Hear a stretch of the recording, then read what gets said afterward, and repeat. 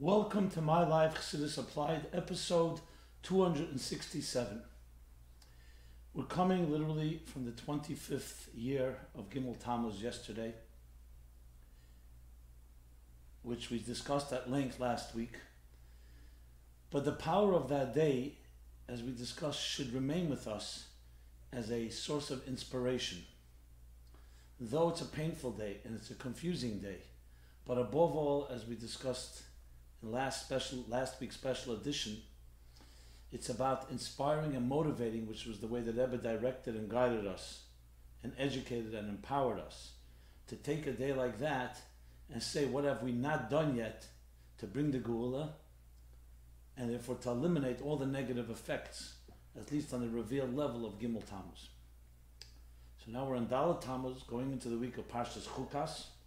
And I discussed last week as well the connection to Chukas to this day. Chukas, of course, is Chukas HaTeira.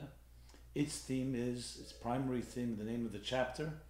This is the Chukah of Teira. This is the law of Teira, and referring to Para Aduma. As the Medrash says, whenever it says Zois, Zois means Marabetz Boy V'Emer Zeh. This is it, the God pointed, because there was something that was not clear, and Moshe needed more than just regular instruction. The point, Zeis Chukas HaTeira, what was it? So when the Eibishter Hashem was showing Moshe Rabbeinu all the different impurities and how you purify from them, then when it came to Tumas Mes, meaning the impurity connected to death, Moshe Rabbeinu began to tremble. Niskarkim Apanav Shel Moshe, the Medrash says. His face became ashen, green, yellow, different interpretations of what that means, but he was disturbed. And he said, how will this impurity of death be purified? And that's why God responded, here, let me show you.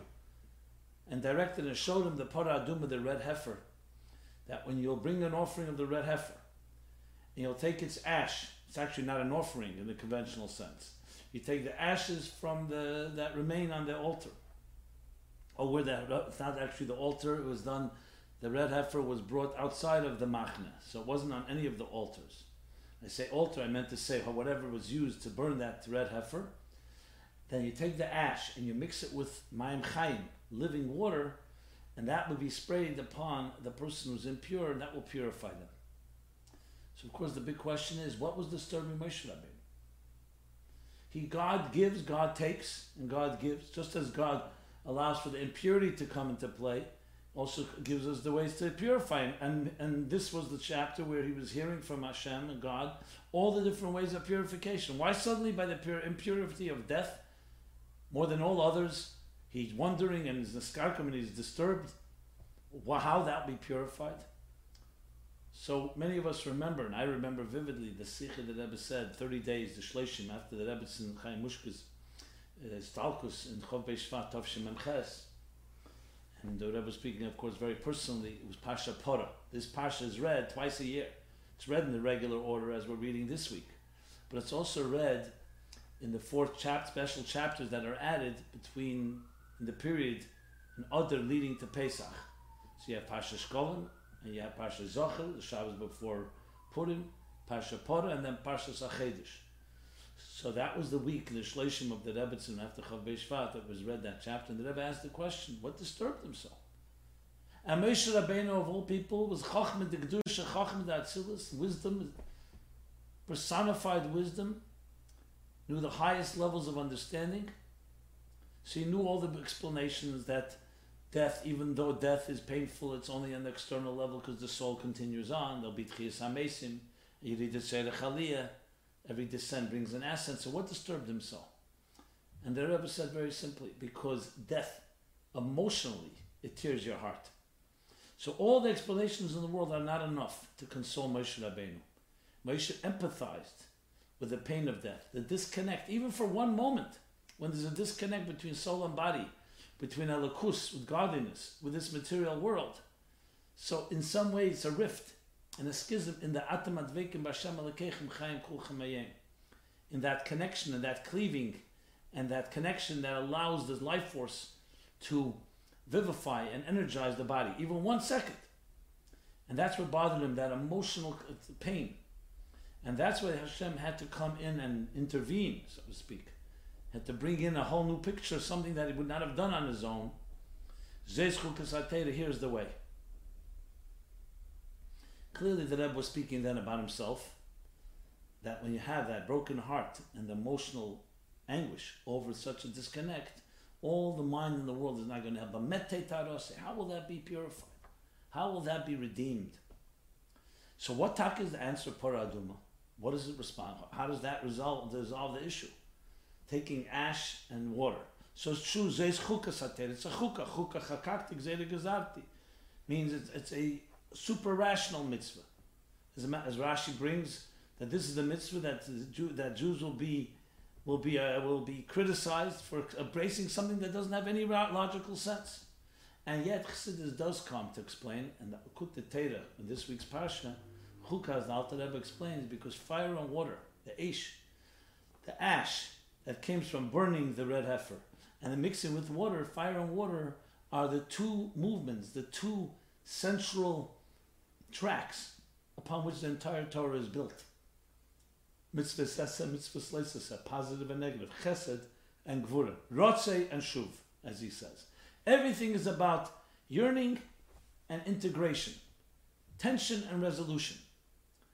Life itself is driven by rotzei and shuv, the heartbeat, the breath, contraction, expansion, exhale, inhale. So when you want to correct the separation of life from the neshama into the body, you need to reintroduce the rotzei and shuv, which is the very pulse of life, the pulsating life that continues to give energy from a higher source into the lower entities. As Chassidus explains, v'achayis rotzei v'shuv, which is the vision of Yecheskel, but it means a lot more than that. It means the energy of existence is constantly being renewed, rotzei and shuv, a dual action, literally like the heartbeat, like the breath. And therefore, in Avodas Hashem, when a person experiences a form of death, which means something is numb, something is not alive or not live properly, not vibrant, the way you reintroduce vibrancy is, what do? You exercise the pulse, the heart, to get it going again. In Aveda, that means the rotzei and shuv, the yearning for something greater, and return and integrate it within us. So obviously, the full sense of life, eternal life, will be returned after the Tchis HaMesim. But in Aveda, even when we're in a situation where we're still not in the Gula Amitis Vashlema and Tchis HaMesim, we still can bring life back to our lives by having that constant rotzei v'shuv, tension and resolution, that is the source of all life. So spiritually speaking, it means that every person, psychologically speaking, has to have something they aspire to, some angst, something you yearn for, some rotzei. And then you need that to be internalized. And it's a constant dance back and forth. So that's a connection directly to the discussion of Gimel Tammuz, all forms of death, all passing, anything, but including, of course, in relating to us, Gimel Tammuz. If you want to reconnect to the Rebbe, because there's the concealment of Gimel Tammuz, the way to do it is to yearn for everything the Rebbe stands for, everything the Rebbe teaches, everything the Rebbe guided us in, and internalize it in your life by actualizing it. So that actually is the tikkun, is the repair of Gimel Tammuz itself, because it reintroduces and re-energizes our connection to the Rebbe and everything the Rebbe stands for in his teachings, and especially regarding Geula, in doing everything possible to transform our environments and introduce the Aleph, the unity of Hashem Echad, Aluf V'Shalelim in Geula. So whatever we do, we should sense the divine purpose within it. That's what we do with rotzei v'shuv. So if we remain complacent and say, you know what, okay, it's a sad day, or life is like what it is, the more things change, the more they stay the same, that type of cynical attitude, that's not a rotzei v'shuv life. A rotzei v'shuv life means that every morning, every moment, like a heartbeat, not one moment passes that you need a heartbeat. You need to constantly contract, constantly expand, constantly reach for a new goal, internalize it, ground it, and then go for the next goal. A constant process. That's what keeps our connection alive, and that's what makes Gimel Tammuz turning it into a vibrant experience. So Chukas is like the tikkun, Magdim Refuah Lamaka, that year, 25 years ago. Sunday, Gimel Tammuz, was the first day. Motzei Shabbos Gimel Tammuz was the Motzei Shabbos was the first day of Chukas, like it says about the Alter Rebbe, whose Istalkus was on Motzei Shabbos Chavdalah Tevis. Motzei Shabbos Pasha Shmeis, Pasha Ve'era, Ve'era Aleph, meaning the eve, the beginning of the first day of Pasha Ve'era. And the Rebbe explains how that statement, which the Tzemach Tzedek writes in describing the Istalkus, is both are connected, Shmois and Ve'era. And here too, Keirach was Motzei Shabbos Pasha Keirach. What did Keirach do? He challenged the very concept of a Rebbe, of a Moshe Rabbeinu. And what does Chukas do? Chukas repairs the rift, the split. Until we ultimately, through our work, and we do our part in our yearning and our internalizing, then we have the ability to ultimately merit to see it in full sense with our own eyes, reunited and reconnected, where the world itself will be realigned with its creator, with Hashem. And Mola Oris Deis Hashem Kemaim Lechasim V'Niglik Fred Hashem V'Rog Bosher Yarta Kipi Hashem Dibur. All the verses in the prophecies cited, especially in chapter 36 of Tanya, how the world will be V'Haya Neches Reisas Merecha. You will see the teacher V'Lei Konef Eid Merecha, and will no longer need a garment, a veil, a shield to conceal. It will all be revealed. V'Haya Hashem Melech HaKol Ha'orez V'Yimahu Yeh Hashem Echad U'Shmo Echad, and many, many other verses that all indicate on that reintegration, the reunifying. And how do we do it? It doesn't just happen. It happens through our work when we do me'enzeh. In a similar way, in our personal lives, in our collective lives, we create the keli, the container, that it should happen in the fullest sense of the word. And after the thousands of years of work, we are at that stage, God is ready to erupt and be revealed in this world in a way that everybody will see it with our physical eyes, that will see a world that's not disconnected but connected and aligned with its purpose. Eidus and Kalim, an alignment of the energy and its container. So the whole world see it as a material shell that needs to discover and recognize that this shell is really a shell to the fruit and energy within, which is the divine energy within everything that exists. So that's a lesson from Chukas in our connection, which brings us immediately a segue into the first question we're going to address, which is, Hey Rab Simon, is Hashem waiting for every Jew to become frum, religious, observant, and every non-Jew to accept the Sheva Mitzvahs B'nai Neach, the 7 Noahide laws, before he brings us the complete Geula, the complete redemption? Thanks, Matt. Okay. Very good question. I believe I've addressed it before. But there are many, many different episodes, so not all of them there are so many of them that I couldn't identify exactly which one I discussed this, but let's talk about it because it's a very good question, because we have 7.5 billion people on this planet. We have Ken Yirbo over 14.5 million Jews. So if you have to wait till we reach everyone, and everyone becomes complete Shem B'Teilah Mitzvahs, and every non-Jew embraces the Shev Mitzvahs B'nai Neach, that can take some time, B'derech HaTeva. So the Rebbe addressed this in a number of sikhs. There's a sikh in Tovshin Tazayim, where I am trying to remember which sikh, it could be Yud Shvat, maybe I'm wrong about that, where the Rebbe brings a few points. Number one point there that he brings is from Tanya. In Tanya he says that when they brought a korban minchas selis, which was a flour offering, in the Beis Hamikdash, it elevated not just that flour, but all the min hatzemeach, the flour all over the world, everything from the world of vegetation. Why? Because it's all connected. When God created an object, something from the world of mineral world, or the vegetable world, or the animal world, they're all interconnected. Later they would multiply in large numbers. So when you elevate one element, all the so-called its family also gets elevated, which tells us that you don't necessarily have to go in every corner of the earth and elevate and refine the spark in literally every blade of grass, every fiber of existence. You elevate the general category, it elevates the entire category. You elevate some parts of it, you elevate all of it. So that's one point.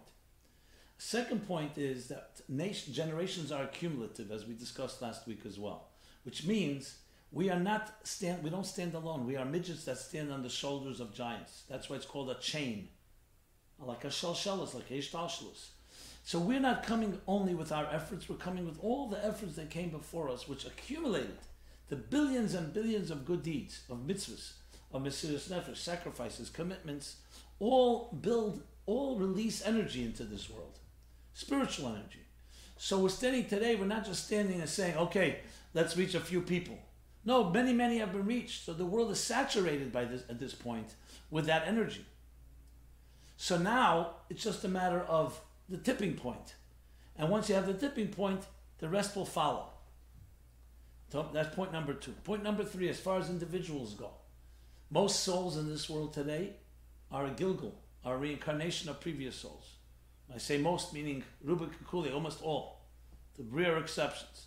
So when you see someone that you call non-observant, or you see someone who's not yet embraced something, that doesn't mean that their neshama is not connected to it, because they could have done it in previous generations, in previous lifetimes. Now they have to finish a certain job. So we're not just talking a completely clean slate. Everyone comes with a whole history behind them. And finally, being that each person has his Aveda, it could be that their good deed, there's no person on earth that has not done a good deed, whether it's a Jew or non-Jew.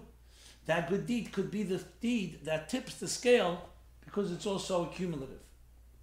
So to say that we have to reach every individual, halavai we do. And we have to do our effort and do all we can to reach every individual.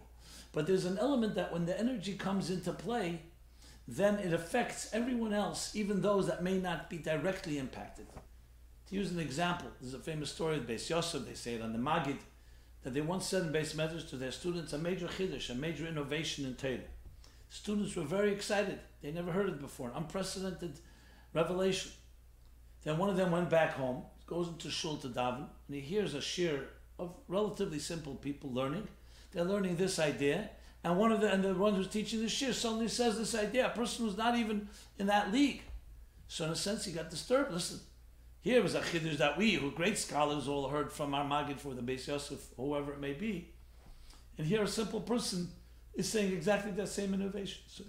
So he asked his Rebbe, his teacher, and the Rebbe answered, simple, that once the tziner is open, posach hatziner, like we say in Zohar, posach, which means a new channel opens up with an idea, it brings an energy into the world, a door has opened. And that makes it easier for anyone to access it. So the same is true in this context. The energy that we release, that we bring into the world when we refine our lives, when we refine our environment, is not just affecting us, it affects everybody, even those that are not necessarily doing that act at this moment. And therefore, when you think of the cumulative energy, and all the other points I made earlier, it makes total sense that no, you don't have to reach every individual, we have to do our part, and hopefully it has that ripple effect, maybe directly or indirectly, and elevates the world. And then when the Geula comes, then it will activate in everybody's soul that commitment to Yiddishkeit and that commitment to the Shem Mitzvah B'nai Noach for the non-Jewish world. And when you look at around the world today, you see a civilized world, and you see commitments that have brought kindness and justice and virtue to the world. You cannot just dismiss it. Even though there are individuals, you can say, let's say in a certain country, that are not living by it, but the country is living by it. And that country represents all its citizens. So in that sense, an impact of even of a group or individuals or a majority impacts even the minority, or even if it's not a minority, as I said, it impacts the universe. So when you make the world a better place, it's a better place for everybody, even those that may not be directly participating in every good deed. In addition to the fact that, as I said, every person does have some good deeds under their belt, meaning what they have accomplished. So what does that tell us in practical terms? It tells us that when we talk about that we're on the threshold of Geula, the Rebbe is saying that, and open your eyes, and people say, where do we see it? You see all kinds of problems. Well, first of all, you look around, the problems compared to previous generations are completely pale in comparison. That's a mild statement. Number two, there are beautiful, positive things in the world today that, whether it's a civilized world, whether it's a world that lives by certain humanitarian values and rights and so on, cannot be ignored. The fact that there are problems does not take away from that collective shift. You go back 100 years, we're talking about over 150 million people were killed during the two world wars in the 20th century. So though there are pockets and there's still problems, but number one, as the Rebbe says, that itself is part of the revelation because it's exposing all these issues. Yizbaru v'yislabna advarim, in a famous, in many sikhs, but especially Purim Tavshim Mem Zayin, that at the end of the Farbrengen, the Rebbe explained that the things that we see that are negative are part of, that when the light is shining and you're about to enter into a new state of Gula, it shines a light even on the cracks that were previously not seen and invisible. Finally, and additionally, I should say, to that, the mere fact that we are aware of it and we are doing something about it, it bothers us, is also a sign of something. There was a time where injustice and oppression was common. Today it's seen as not acceptable. Even though people do it, it's still seen unacceptable, and we do whatever we can to fight it. So we are in a state where we are, cumulatively has led us to a place where the world is ready for redemption. So in the Rebbe's words, what we need to do is consciously and psychologically put ourselves in that mindset, that heart set, and act on it. And not allow negative things to bring us down, but to forge ahead and to use the light. A little light dispels much darkness, especially when the darkness is only the absence of light. Based on ignorance, not based on any powerful, formidable force. It's only the absence. So psychologically and emotionally, when we align ourselves to that, that's how we push it forward and hopefully quickly reveal the Aleph, that finally the Geula emerges in existence in the fullest sense of the word. Geula Amitis Bashlem. Okay. Next question. Fear.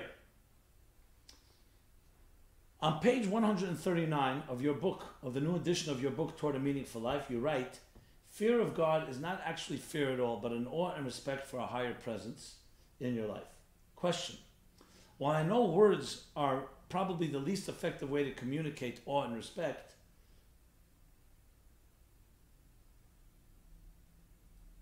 while I know words are probably the least effective way to communicate, awe and respect seem to present more positive meanings.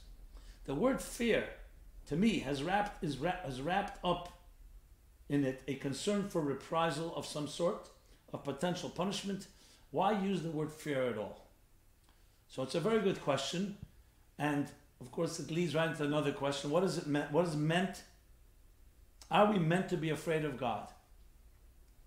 So firstly, the word fear is not used. Fear is an English word.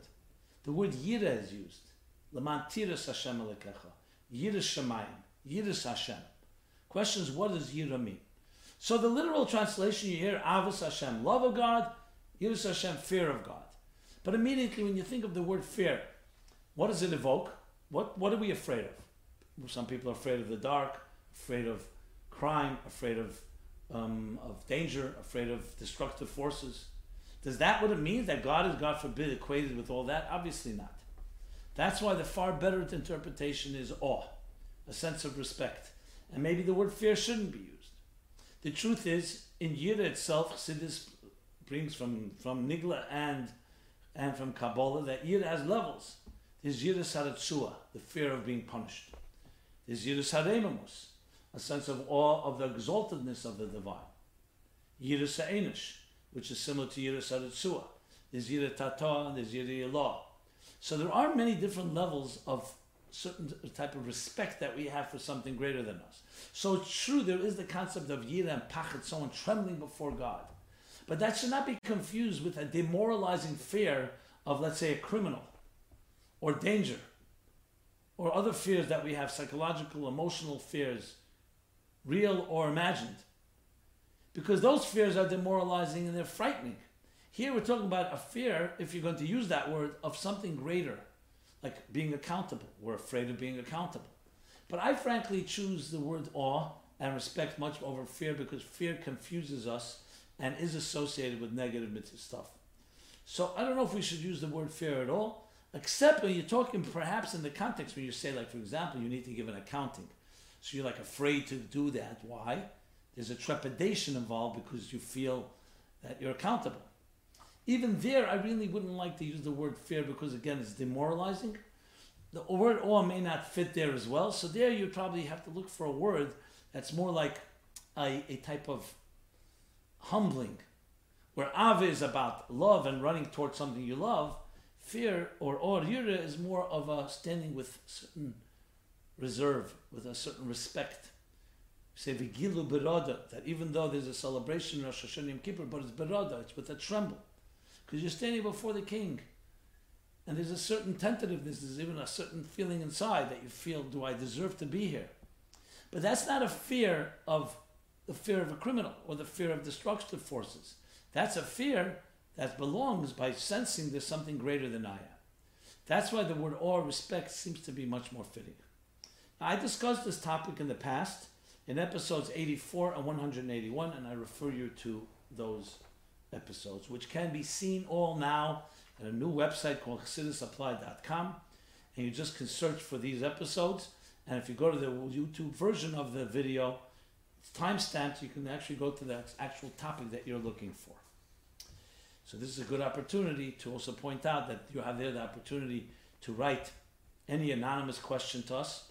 Every question is welcome, every question will be addressed, as well as looking at all the essays of this year's contest and previous years. And there's a full array of resources at chassidusapplied.com. So please take advantage. Another question now. Should I, as a female, be going to a male healer? So this is a topic we actually addressed a few months ago, I guess, or maybe even longer. Episodes 248 and 249. But since more questions came in on this topic, I felt let's address it. I'm a single girl, this person writes. I go to a chiropractor, man, who helps me tremendously. He's a healer who goes back to past experiences and tries to relive the negative feelings in a safe environment. While I'm feeling the feelings, he gives me comfortable words, etc. It's like a male therapist, basically. I feel comforted by him during the session, but I know he's a doctor and it ends there. The fact that I'm getting validated by a man and I'm a single woman, is that okay? There are clear boundaries that he is a doctor and we have no other relationship. I'm just wondering because I'm a tzniyazdika girl, modest girl, thank you. So, if you think of a doctor if you think of a therapist or a chiropractor as a doctor, yes, a doctor of course has the ability because he's dealing with either medical or related to the health and welfare of a human being, and therefore halachas like Shemer Negiah and others don't apply there. However, you could also make the case this isn't a black and white doctor, medical doctor. This is more of a chiropractor or more of a healer, and as you say, it's more of almost like a therapist, soothing words, going into previous lives, not getting into now, or past experiences, I should say. My mistake, it says past experience, not previous lives. Not to go into the competence. Let's say we're assuming that this healer is a competent and credible and legitimate and all that. Why not look for a woman? I don't know if anyone would say an issur that's prohibited for you to go see this person if they're helping you, but it could well be that just to be safe, it's maybe better to find a woman. If there is a competent woman of comparable credentials, and your experience is a positive one with that person. So there is no black and white answer to this because, as I said, there is the ability to explain it in the context of a healer or a doctor. But, especially since you're asking the question, which already tells me that maybe there's something bothering you and you don't want it to open up any door, because there is always challenges when it comes to being personal with someone, talking about your personal life is a form of intimacy. Even with the best boundaries, may be wise to perhaps also explore the option of a female therapist or a female chiropractor in the same vein that can do the same job.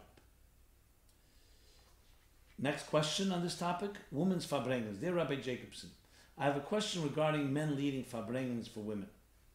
It seems strange to me that men are permitted to lead farbrengens for women, as I have seen advertised in my community for different special days.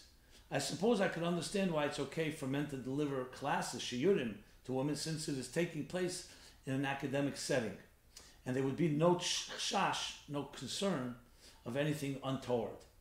Although by the same token, it would make sense to permit women delivering shiurim to men, since we do not paskin that koil be'isha erva, which means the voice of a woman is subsexual, applies to a woman's speaking voice. Yet for some reason that would be considered a breach of tznius for a woman to give a class to men. But not when men give classes to women.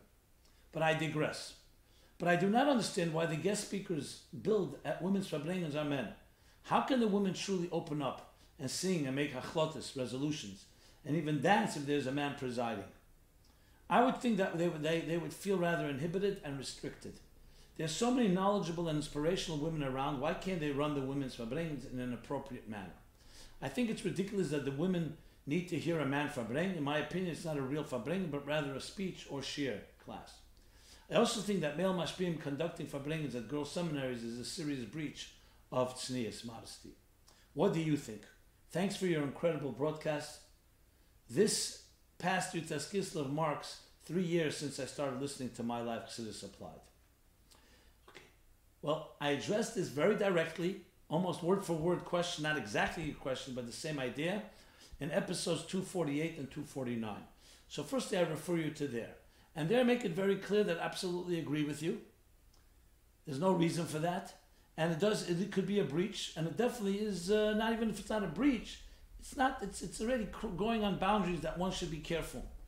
Unfortunately, there have been situations, takolas, things that came out that were not such positive things. So I totally agree. And there's an exception once in a situation where a person is coming to farbrengen, a one-time thing, a special guest speaker for a special day, and maybe it's men and women are there. Or there's special sessions with women, but it's a one-time thing and not something that is on a regular basis, like in a seminary or school. That, as I discussed then, you find that there are precedents and may be acceptable, but it's not regular. They're not getting to know this person. The person traveled or is coming there from another place, or it's a once in a guest speaker that happens very infrequently. So that may be different for the obvious reasons. So I don't need to elaborate more because I already discussed this back then in those episodes, but since these questions have come in, I thought appropriate to review them again and refer you to those episodes. Next question. How do we understand polygamy in Judaism? We know that a person's soulmate is decreed 40 days before conception. It's a Gemara. How does this teaching apply to polygamy? Can you please explain this concept? Thank you. So polygamy, of course, is allowed in the Torah, the ability for one man to have more than one wife. Like, for example, Shlomo Melech and others. We talked before Matan Torah, like Yaakov.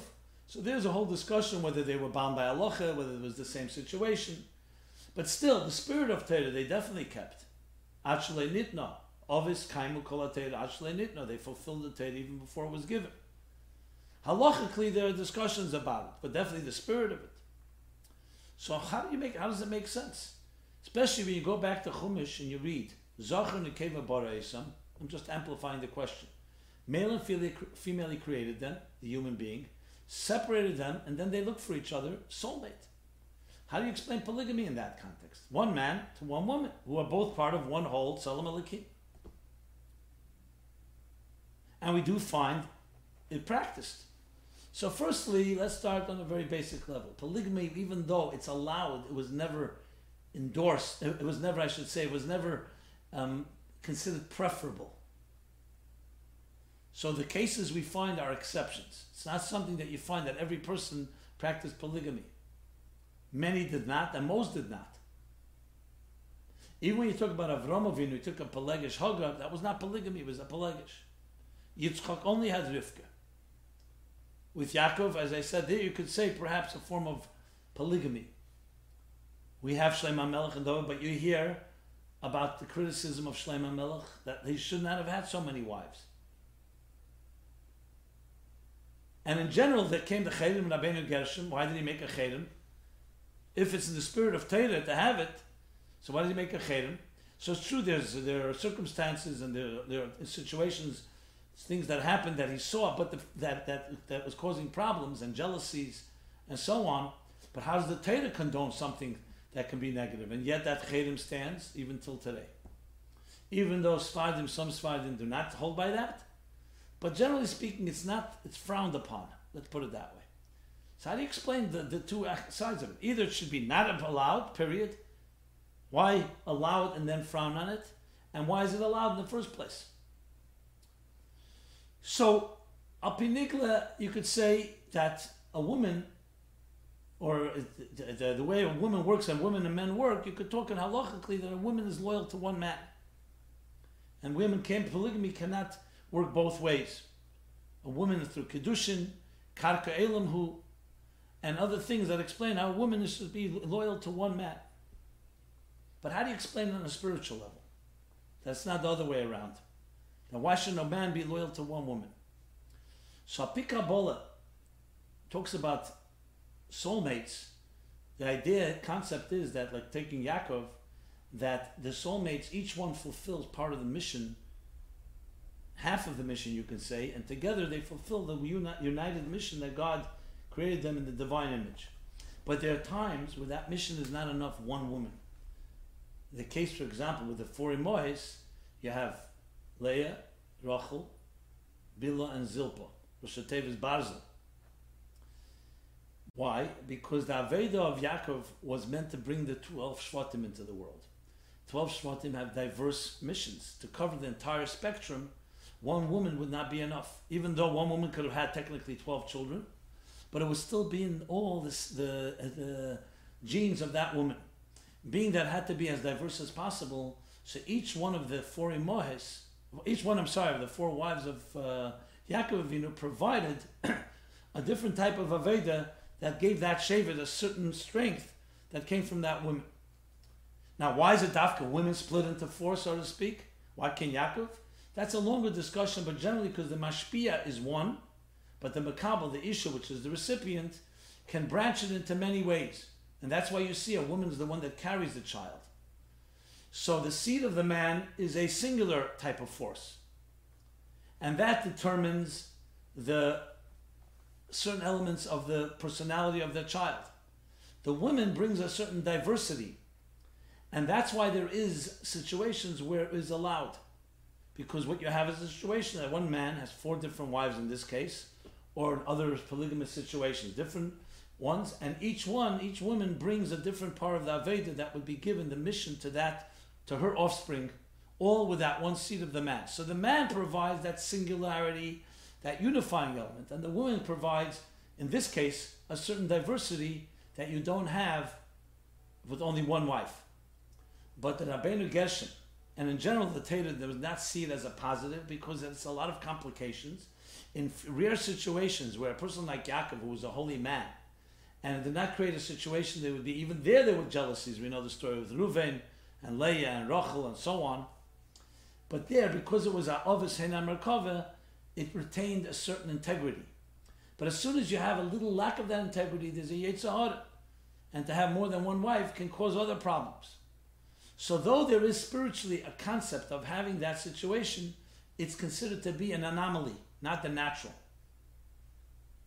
So that explains the idea. What needs more explanations, why is a woman different than a man in this regard? And overall, as I said, because the man is the mashpia, that's the eir, that's mamshich, so it's one eir. The woman diversifies and channels it, which is why there is 4 Imois and 3 Ovis. 4 is a much more diverse approach. 3 is the minimum, which is the 3 that are necessary for something to stand upon. Like you have the 3 matzahs by Pesach and you have the 4 cups of wine. Same idea. So when you talk about Chochmah, which is Abba, Chochmah is the Nekudas Abba, there you have one Nekudah. But Bina, which is Ema Bonim Smecha, the mother, the woman, Bina is diverse. Bina is like the expansion of the river, which goes in many directions. And therefore there can be one Chochmah and several levels of Bina, one spark, but then breaks down into 4 different, in that case it could be 4, it could be more than 4. But it breaks into parts, which is what Bina does. It takes the spark, the unified spark and concentrated spark of Chochmah, the conception, and develops it, fleshes it out. Takes the seed and turns it into a fetus, and the fetus develops into a full-blown child in the mother's womb. Okay, I hope that helped answer it, and let's go to the next question. WhatsApp. Is WhatsApp appropriate? So WhatsApp, for those that don't know what it is, as the Rebbe would say often in Fabring and mentioning in the New York Times or other secular platforms, says, if you don't know what it is, Tovi Alechem Bracha. So may you be blessed if you don't know what it is. WhatsApp is one of the social platforms today, social media, very popular. that billions of people use. It's an easy way to communicate. Families use it and so on. So the questioner is asking, I'm on many different WhatsApp groups. Most of them are Rebbe and Torah related. Here are my two issues with them. Number one, videos and audio clips of the Rebbe are so easily available and thus cheapen their value. Two, it's a major distraction. The Rebbe says we need to be like the Rashba, who would shut out everything else and give 100% attention to whatever he was doing. Famous Sikh of Chav Shvat Tov Shin Lamed. The Rebbe spoke about Hatzlach in Zman, success in time, that type of focus. So these are the two questions. Very good questions. The truth is, you can broaden the question and say all technology can cheapen things. Because once you have technology, it's so easy to use. Once upon a time, you had to struggle to find a mimer. Mittler Rebbe already writes in his introduction to, is it not Derech Chaim, I think Shari Tshuva. He writes, I think it's Shari Tshuva. He writes that he's publishing, the Mittler Rebbe was a real publisher of Maimorim, of his Sfarim and Chassidus. So he writes that he's publishing, even though he knows Minig HaOdam, Minig HaNash, that they value more a ksav, a manuscript, a rare manuscript, because people pursue it when it's rare. And here now it's becoming published, it's easy, and yet he's doing it because today's day and age, we need to make it as easy as possible for people to study. So everyone always bemoaned the fact that as soon as the technology came into being, it made things people took for granted. Once upon a time, you had to memorize things. Then when they first created the first tablets, thousands of years ago, some people saw that as the downfall of civilization. You won't have to struggle. And you can imagine the printing press, what that was said about. And then later, when the digital world was created, people said that's the downfall. People won't read. So yes, there is a downside, you can say, because it's so easy and so common, and therefore people will take for granted. But there's an upside. It makes it easy to study. And as the Rebbe says about modern technology, he speaks about Svarim today. He says today, the fact that there are encyclopedias and indexes and so on, yes, you could say, you know what, it makes things so easy to find. So the Rebbe says, so use that, and then, since Aruchem Eretz Midah, Torah is Aruchem Eretz Midah, and it's infinite, you use the extra time yet you have. Now, instead of spending so much time searching, because you can find it easily online or a computer and so on, use the extra time to go deeper into the Torah. So encyclopedias have their value, but obviously Encyclopedia Talmudis is not a replacement of learning Gemara and struggling with it, but it makes things easier. So that's the answer to that, that though, yes, it seems to be, it could cheapen things, it's true. That's why you find that Rebbe, even especially in the early years, did not want pictures taken, he did not want recordings. He wanted chazara even of the fabrengas that were recorded, because to value it, you have to appreciate it that way. But at the end of the day, there is also the other value, because you can reach many more people who may not be ready to struggle or may not be around. So to broadcast the Rebbe, Chassidus and Torah to all over the world today, not use technology, is not using a gift God gave us, a koyach adid, as the Rebbe writes, an awesome power to be able to reach millions and millions of people instantaneously with Torah and a message of God and a warm, kind word and so on. So, well, our challenge is like all comforts in this world. You could also argue 500 years ago, people struggled much more in a shtetl or in a small town. Today we have freedom. We take it for granted. So we have the Evdim Be'eretz Asher, the challenge of comfort zones, of prosperity, and the apathy it creates. So should we go back and turn the clock back and not take advantage of all the benefits and comforts that we have? No, take advantage, but then ignite within yourself a passion equal to the passion they had with real obstacles to overcome apathy, to overcome indifference, to overcome the comfort zone and taking for granted our lives, and use that passion to go to reach greater heights. And yes, it's a challenge. It's much easier to want Mashiach when you're desperate, when you're in need, than when things are comfortable. So all these new technologies are opportunities to bring Torah and Chassidus into much farther places that could never have been reached before. And we have to use that comfort not to take it for granted or to just relax, but use passion to take it to a whole different dimension that today we have the opportunity to reach that we could never have reached. So be passionate about reaching millions of people with these technologies. As far as point number 2, yes, it could be a major distraction. That's why a person has to have tremendous focus and seeing that the shiurim in Torah, the mitzvahs they do, the mivtzoyim, their shlichus. But if that is also accentuated and enhanced by technology, for example, learning a shir, and you can learn on the phone because you don't have a sefer with you, then if it's controlled by your focused attention to what you need to do, like the Rashba Taka, then technology becomes another tool. It's like saying, I'm not going to use a book.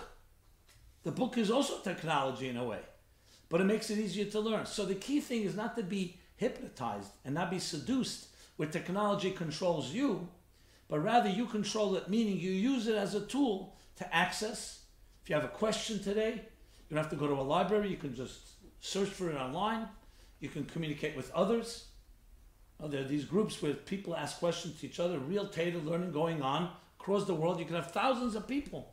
That once upon a time, you could only have those people that were living in your town, in your shul, where you have a shir. You can have actually a virtual class and fabring and a shir all over the world. So this is up to us. So bottom line is, it's all up to our free will. Do we have more challenges with these comforts? Yes, we do. But it's always up to free will, as they would say. Junk in, junk out. That's technology. If you put in junk, you'll get more junk. It'll accelerate the junk. If you put in good things and you come with a good attitude, technology can enhance and amplify and in many ways strengthen and intensify whatever good it is that you're doing. Okay. Let's do a few follow-ups. So last week's program, which was a special Gimel Tammuz edition, elicited a lot of comments. I'm not going to read them all. Most of them were extremely beautiful comments. Actually, I didn't get any critique on this last episode, but they're really powerful, and I want to thank you for your kind words. Just to use one expression, he said, you really allowed me to experience allowed me to prepare and experience Gimel Tammuz in ways I never could have imagined. Instead of focusing on small things or even on the pain, really gave direction and guidance of how to use this day to turn it into something that would make the Rebbe proud. So thank you. And there are many similar sentiments that I received, and I want to thank you for those kind words. So one of the topics I spoke about was Pidyon Nefesh. I spoke about, so someone writes, you mentioned Kol of praying at the Machpelah, when he went with the scouts. A few weeks ago we read, so it says they arrived at Hebron, there it says Loshin Yachid. Even though it was the 12 scouts, it says one person came to Hebron.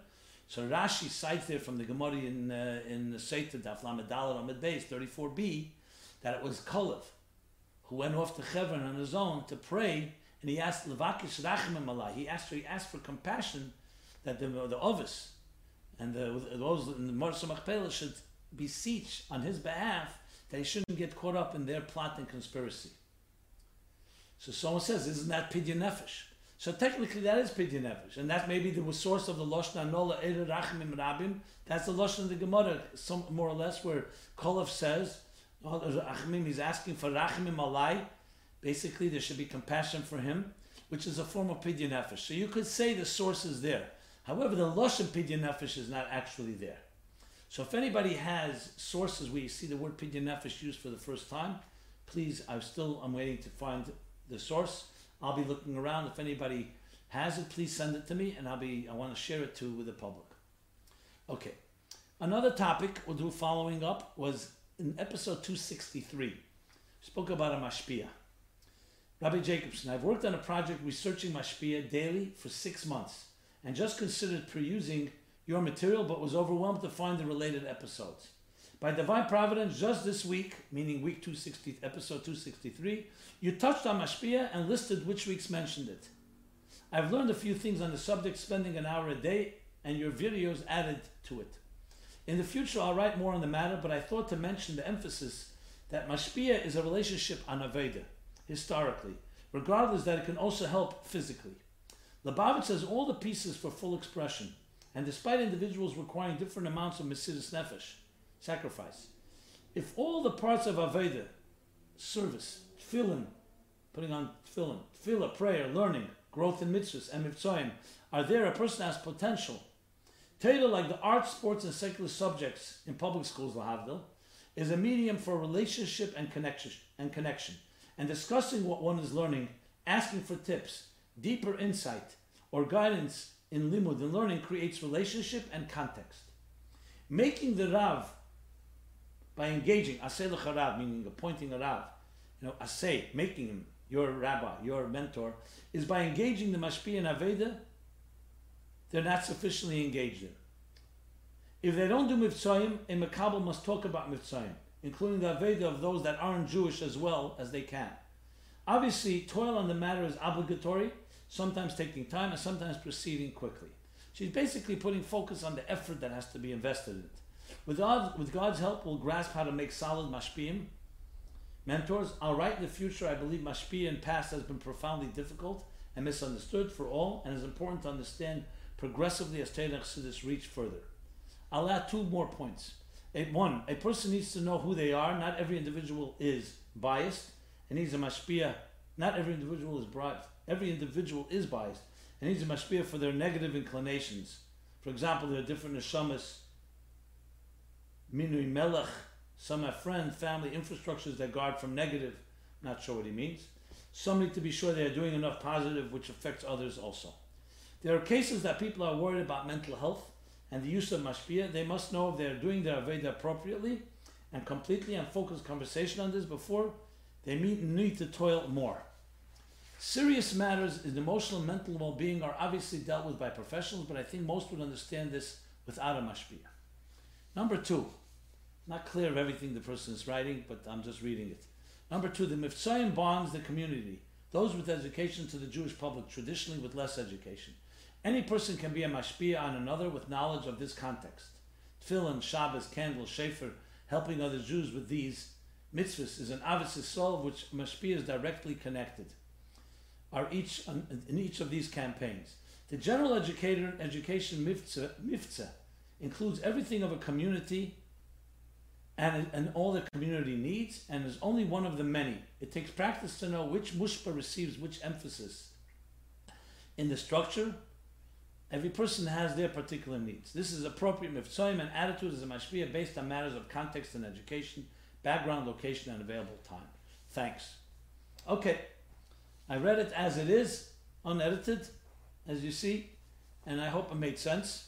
Definitely there's certain points, and thank you for that. Another follow-up, which is in episode 264. We spoke about limited contact between chassan and kala. Dear Rabbi, in regards to if the Rebbe set any limits for a bride and groom to be in contact with each other during the engagement, so I'd like to cite this in complementing what you discussed. In the recent book, Asif Minhagim V'Anhagos, Magal Achayim by Chazak, it's a book that gathers customs. They bring there on chapter 20, 65, page 461, the following, quote, they should not meet each other more than once a week, and one more time on telephone, and the less the better. End of quote. They quote in the footnote 144, Shari Shidduchim, page 205, and other sources. Keep up the great work. Best. Okay, thank you. And one more follow-up on handshaking, which was in episode 261. Just tying up some knots, finishing some topics. So there, we spoke about the handshaking. So someone wrote, and you can always go back to those episodes to see the full discussion. Hi, I would like to add a comment on the topic of handshaking you discussed. I used to be embarrassed about it as well until I attended a university graduation. I would rather not disclose which country I live in, where many international female graduates of what I presume to be Islamic, but possibly another religion, also refused to shake the professor's hand on stage in front of thousands of people. They even have a procedure where you place your arm diagonally across your chest as a signal to the professor that you can't shake. As an aside, another interesting custom is that some religious students were called out as name son of name or name daughter of name instead of their last names. Not that we need other religions to make us feel proud of or less embarrassed about our own religion, but I'm sure it can help people to feel that the world accepts and respects these things, and that if other religions can be proud and stand tall, kal v'chemer can we. How much more so can we? Okay, thank you for these follow-ups. And now we'll go to the Chassidus question for this week. This is a follow-up. Someone said, last week you discussed, and you just touched upon briefly, the role of a Rebbe and a Tzaddik, that Chaz v'Shalom is not a form of idolatry. Because the Rebbe is a transparent channel. And you mentioned the pasuk Vayikra Loikela Lekei Yisrael and Yaakov Avinu. V'yatzav Shom Mizbeach, he established the Mizbeach in Parshas Vayishlach, and said Vayikra Loikela Lekei Yisrael. Can you please explain this concept? How can a tzaddik be called by God's name? So this, of course, follows up our discussion there. So let me begin with some sources. This question is obviously asked by the commentaries. So let's first quote Rashi. Rashi from the Gemara Megillah Yud Ches Aleph says the following on that pasuk in Vayishlach, Vayikra leKel Elokei Yisrael. Here's the language of Rashi. HaKadosh Baruch Hu koreh leYaakov Kel. God called Yaakov Kel. God. Pirush Rashi from, as I said, Megillah 18a. So in Eira Teira, on the pasuk, on the Maimer V'yatzev Mizbeach, and other Maimorim, and I'll cite them all here. The Maimorim are, on that same pasuk, we have Maimorim Tofresh Lamed Gimel from the Rebbe Marash, and Maimer Tofresh Mem Daled, that is the Rebbe Marash's Maimer with Hagos from the Rebbe Rashab, and Tofresh Nun Vov. All discuss this topic. And the language of the Eira Teira says like this, that since he was a shliach, to fulfill Hashem's shliach, the shliach, when he does a shliach, he's called on the name of the Mishaleach. Shluchei Shalodam, Kamoisei Mamish, as the Alter Rebbe says in the Likutei Torah, Vayikra. The Mishaleach is the Eibishter. The shliach is the Jew, in this case Yaakov, doing what Hashem says, so therefore you can call him Lechen Shaper Nikri Yaakov Kel. That's why you could say Yaakov is called Kel. There's also an interesting Maimer, or Shima I should say, a Shima from the Rebbe Rashab. It's not that known, but in Sefer Maimorim Tofresh Mem Vov Tofresh Nun, on page Reish Ayin Dal Reish, that's 274, he has a Shima on the Sefer Ikrim on the Indian of Nimnam Nimnois, which means that God does not have any God limits, and addresses this issue actually. How can a human being be called God? So he says that the God, in other words, based on the question, he says it that an Apikatus, a Maskil rather, asked the Tzemach Tzedek, can God create another God? So the Rebbe Rashab says, Halei be'emes, that's the name of Zav. Vayikra leKel Elokei Yisrael, HaKadosh Baruch Hu koreh leYaakov Kel. And he explains it al pi Chassidus, Kesed, and Teferes. He says, Misha Yevon Heitiv, al derech Chassidus, Elu Beis HaMadreges, Yira v'Yovim b'Sichle Heitiv, Ech Shabala Ikrim b'Mechilas Kveidei, Harama loidak b'dvorav elu. Because the Ikrim says there is a limit. But based on this Maimer Chazal, the Rebbe Rashab says that someone who understands al pi Chassidus this concept. Because we're not talking about, obviously we're not talking about, God forbid, another God. We're talking about the bittul of that shliach, of in this case Yaakov, is to that extent that he's no longer an entity of his own, he's just an extension of the divine. So these are some sources and some of the explanation on the topic. Of course, again, we have to mention also in Tanya, he talks about a malach who Hashem in ashlichus. So he says in Igeres HaKedesh, Siman Zayin, where he discusses this as well. So that explains some of the idea. Obviously, it's a very dakazdik and sensitive matter, but you have to remember that we're not talking about a replacement, God forbid. We're not talking about another. We're talking about a bittul completely. So it's the godliness that shines through him that allows him to be called Kel. And this even extends to Echelik Elikam Mal Mamish, and that's why it says Ma Bere Ma Hu Bore elements. Just as the Eibishter creates world, Afavichem Yaakov creates worlds because he has the power of the Eibishter to do so. So it's all coming from Hashem, not from any other entity, God forbid. Okay. Now, as we always do, the 3 essays. These are all part of Essay Contest 2019, and we're going in order of the marks of all these essays. And what do we have? We have the marks of these essays, and they are essay number 1. Let's do the essays. Essay number 1 is, let me just pick that up, 1 second. Growth Through Trauma, by Hadassah Shemtov, age 26, West Hollywood, New York. And she writes, we all go through traumatic experiences in our lives. From the outside, some traumas may seem more extreme than others.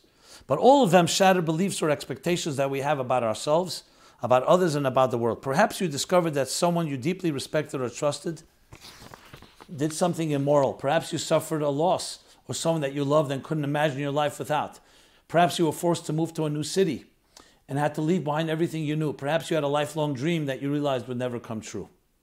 When these experiences come to us, our first instinct is often to blame others or ourselves. Goes on to explain the different ways we experience it. But is there a healthier way to approach trauma? Is there a way not only to recover from the experience, but turn it into a point of growth? In this essay, we will explore a unique type of personal growth that can only come through trauma, based on the second essay from the fifth Chabad's Rebbe's famous series, Hemshech Samach Vov. In this Maimon, the Rebbe Rashab discusses two processes of growth, and the essay goes on to explain agricultural trauma from seed to tree, intellectual trauma from arithmetic to algebra, interpersonal trauma from self to other, embracing personal trauma from self to beyond, the trauma of redemption, a birth story, and the takeaway, your personal redemption. Excellent essay, and well recommended, very creative, the language and the ideas. That's essay, first essay. Next essay, what will the neighbors think? What will the neighbors think? By Rivka Cohen, age 34, Greater Manchester, England, a shlucha. She writes, we often pride ourselves as being unique individuals following our core values. But honestly, we may be surprised to find ourselves following the crowd and caring what the neighbors will say. What will my friends say? There's a natural desire to conform, to find security and validation from others. The first line of Shulchan Aruch, the Code of Jewish Law, is the following. Yehud ben Taima says, be bold as a leopard, swift as an eagle, fleet as a deer, and strong as a lion to fulfill the will of your Father in heaven. To be bold as a leopard means that one should not be embarrassed when confronted by scoffers. And goes on to explain, based on Torah and Chassidus, how we build that type of courage of not being affected, embarrassed in front of others. Call a spade, I'm not alone, the world isn't that big. With practical exercises, a very good essay as well, and thank you. And finally, this third essay, Respectful Parenting, Discipline through Avos Yisrael and Chesed, Yosefa Wood Eisenberg, age 29, Philadelphia, Pennsylvania. There's a well-known story of the Mittler Rebbe, this writer writes, that while he was engrossed in learning, his child fell out of bed. He was so engaged in his learning, he did not hear the child crying, and the Alter Rebbe then rebuked him for the fact that he did not hear the child crying. He said, no matter how lofty your involvement, you must never fail to hear the cry of a child. And the Rebbe applied it to the cry of children falling out of the cradle of their heritage. However, it is important to also take this lesson literally, and goes on to talk about it, how you apply this story and the Rebbe's explanation of it in our lives today, in sensitivity and empathy, in parenting, basically respectful parenting, based on this principle. Excellent essay. Every parent should read this essay. Every potential parent should read this essay. So, thank you for that. And with that, we conclude this week's episode 267 of My Life Chassidus Applied. We're here every Sunday, 8 to 9 p.m. We welcome all your questions at chassidusapplied.com/ask. Go to that website. You'll find plenty of resources. We also depend on your support in dedicating program or programs to a memory of a loved one or in honor of a loved one. Should only have celebrations. So please consider a sponsorship by going to meaningfullife.com/sponsor or chassidusapplied.com/donate or sponsor. Thank you, and everyone have a blessed week, a week where we elevate Gimel Tammuz to new unprecedented heights, and we finally bring down the Geula Amitis V'Ashlema.